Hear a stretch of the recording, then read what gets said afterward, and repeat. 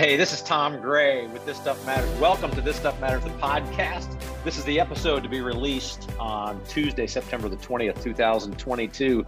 We are the headquarters of the revolution, leading a revolution of souls and society. This is that place, that wonderful amalgamation of sports and society and spirituality all coming together in a way that we really believe will help you make the most out of what matters most. And so I've got a statement which I think is universally true, and we can all probably recognize it as universally true to set up our focus today. And then I've got a question. So a statement and a question. Here's the statement.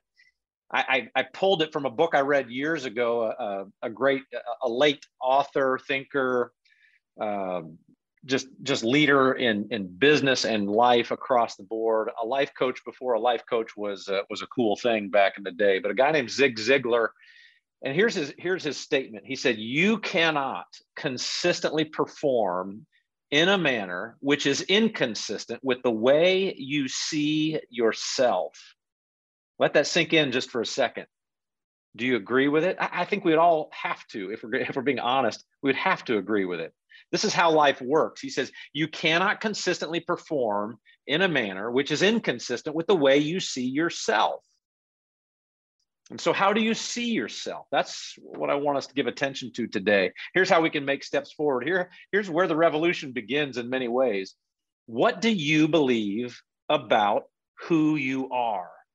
And we see this in the sports world where I live and make reference frequently. An athlete who believes he or she is a winner tends to win, right? A team that believes it is a winning team tends to win.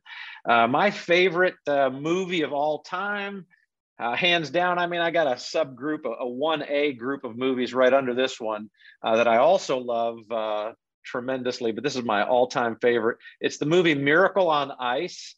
And I'm not even a hockey fan, but it's about the 1980 United States Olympic hockey team. Of course, the massive, maybe historic upset of the Soviet hockey team to win the gold medal in the Olympics. It really features the leadership, revolutionary leadership of Coach Herb Brooks. And if you go watch that movie, or they've actually captured it, you can find it in a bunch of formats. This very famous kind of pre-game speech, after he and this team had been through all those months of their training and vision casting and development and all of that, his kind of final words to the team before they go take the ice against the Soviets included this appeal. It's profound and it's powerful, and it really stands out in this movie and in this scene about his pregame speech. What he says to his players right before they go take the ice is, "You were born to be hockey players." He makes this appeal to their understanding of who they are, to the very core essence of their being, their belief in their identity. Now, we could argue if that's a really helpful long-term definition of core identity, but for the moment, it's making our point. It was a super powerful issue for them to play off of, pun intended, as they went to play the game. And then he also kind of pulled into it. He said, "You were born to be hockey players." Then he said, "You were meant to be here tonight," kind of that connection to a bigger purpose and a destiny. And then he finished by saying, "This is your time. Go out and take it," that kind of a thing. But it just illustrates the point. How we see ourselves, what we believe about who we are, really everything we do in life will flow out of that. So let's start there. So what about you in your life? Who are you? I know we've all heard of these famous things, the midlife crisis, and some of you have been through it. Here, I've lived long enough and serving as a pastor, trying to be a helpful source in a lot of people's lives through challenges, a lot of the challenges of life. Here, I'm convinced there is basically in every stage of life crisis. There's a young adult life crisis. In fact, I had breakfast this week with a guy, 25-year-old young man, right in the throes of it in a big way. There's definitely a midlife crisis. And then there's a late life crisis. I was with my dad, 86-year-old dad, in last week, helping him kind of think through different big time decisions he's in the middle of late in his life. It's just the nature of life at every stage. But every one of these things that we call a crisis, each of these crises at their core, listen, revolves around deep questions. That's why it's so profound. And I think among all the deep questions that we ponder and have to process at different key crossroads, the deepest of these is identity. Who am I? And so that's why I want us to start there. That's where we need to start. In our world, we've already kind of said we're in desperate need of change in our souls, which are feeling very exposed, vulnerable, and confused these days. Let's start at the core, the nucleus, the source and center of the kind of revolutionary change our souls and society desperately need. Let's recapture perhaps, or maybe identify for the first time with great clarity exactly who we are. So, who are you? I'm here. The reason we do this whole thing is I want to help you. I want to help you get to the best and most helpful answer to that question. Do you even have an answer? Do you have a definite answer? Or are you kind of wishy-washy guessing at something? And if you have a definite answer, do you have a clear and well-reasoned definite answer? Does it make sense and fit in a way that really is best and most helpful?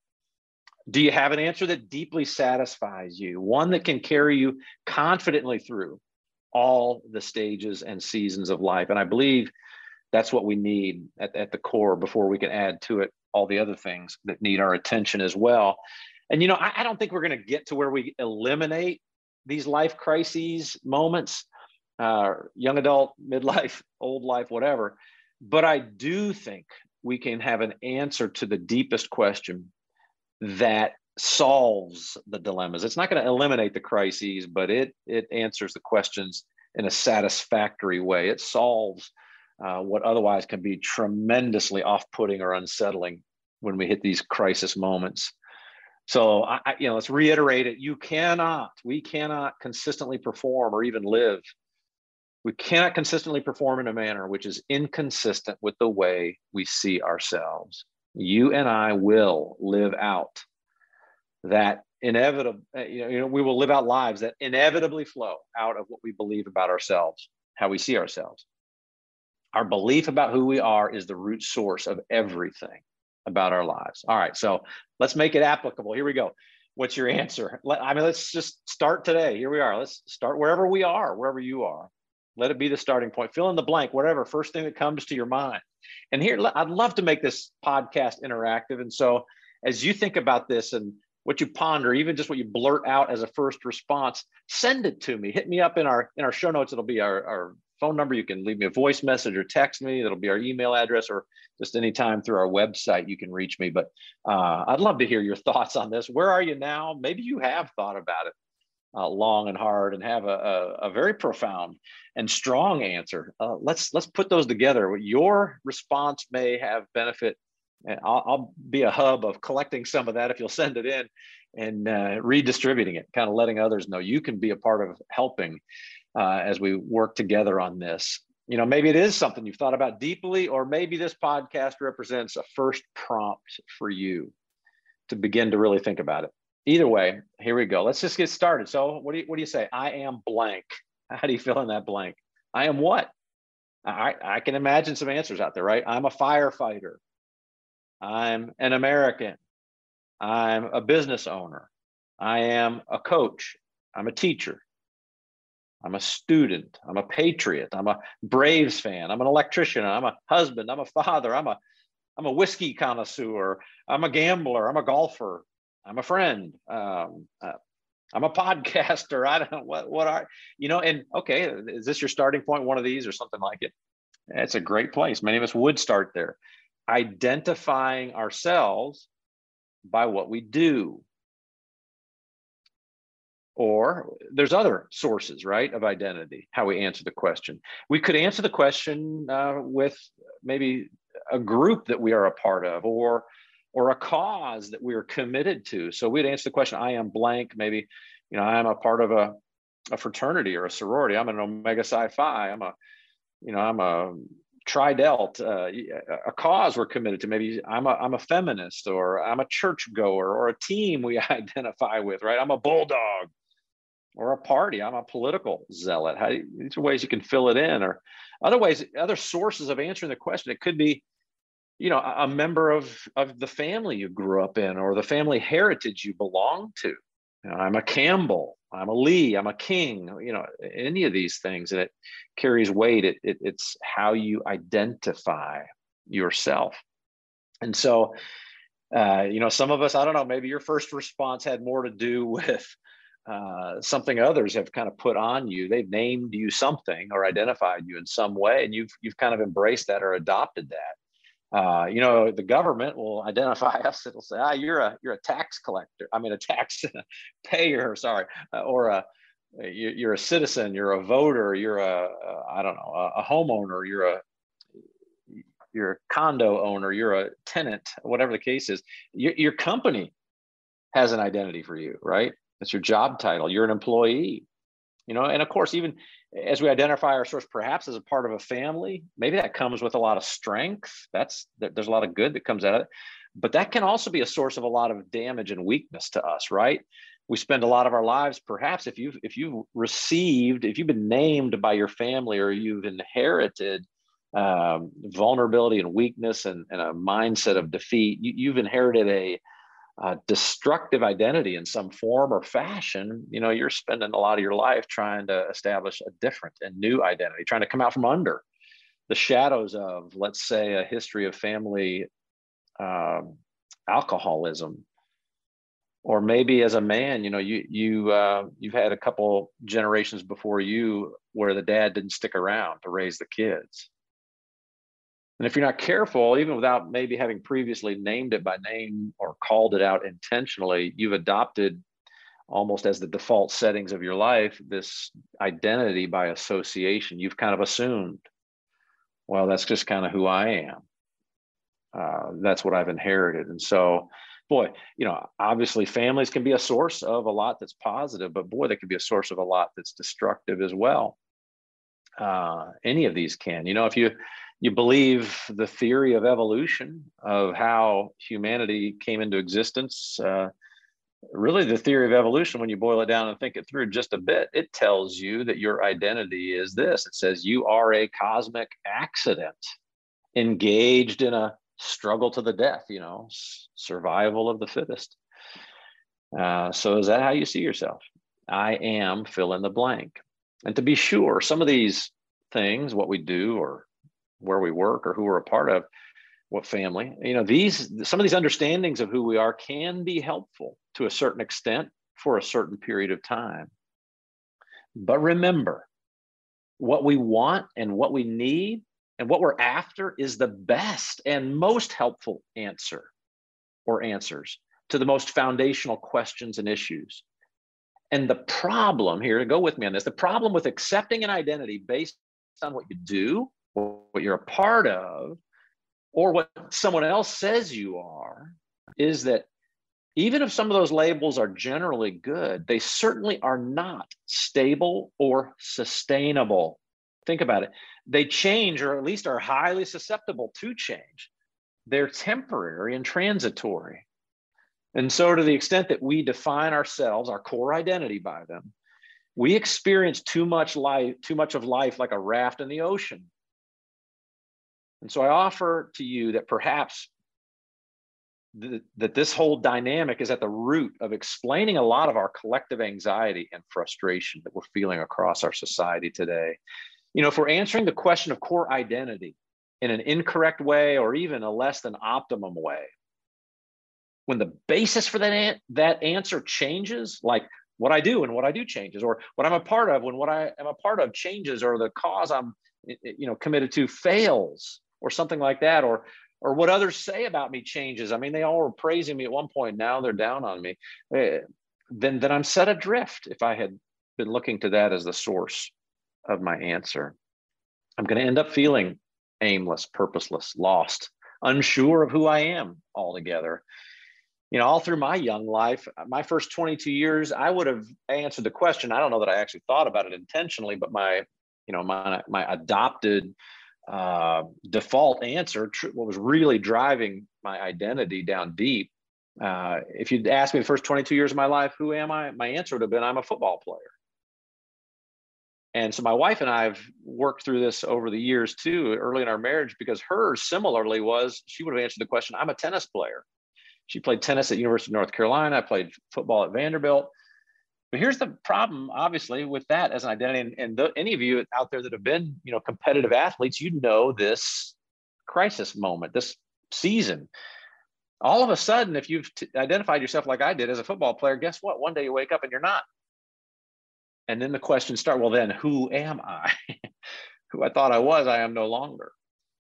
And people go through it in next stages as well. So my wife and I are getting really close to the empty nest stage of life. We've raised 3 kids. We love our kids. We love being parents, with all the hardships, difficulties, and sacrifices. We got 1 more about to go out. 2 of the 3 are already gone. Well, if we were answering the question by, the role we play in the group we're part of, family, as who am I? I'm a parent. For her, I'm a mom. For me, I'm a dad. Guess what? What happens one day? You wake up and you're not that anymore. They're gone. They're their own thing. And I think this pandemic that we've come through now, it's led to such widespread upheaval in the souls of people. And as a result, it's upheaval across society at large. I believe because so much change has taken place.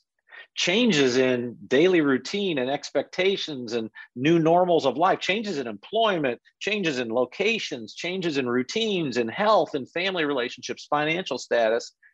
We're seeing such upheaval in now mental health and just this overall anxiety, anger, and frustration. I think because so many of us have been rocked to the core.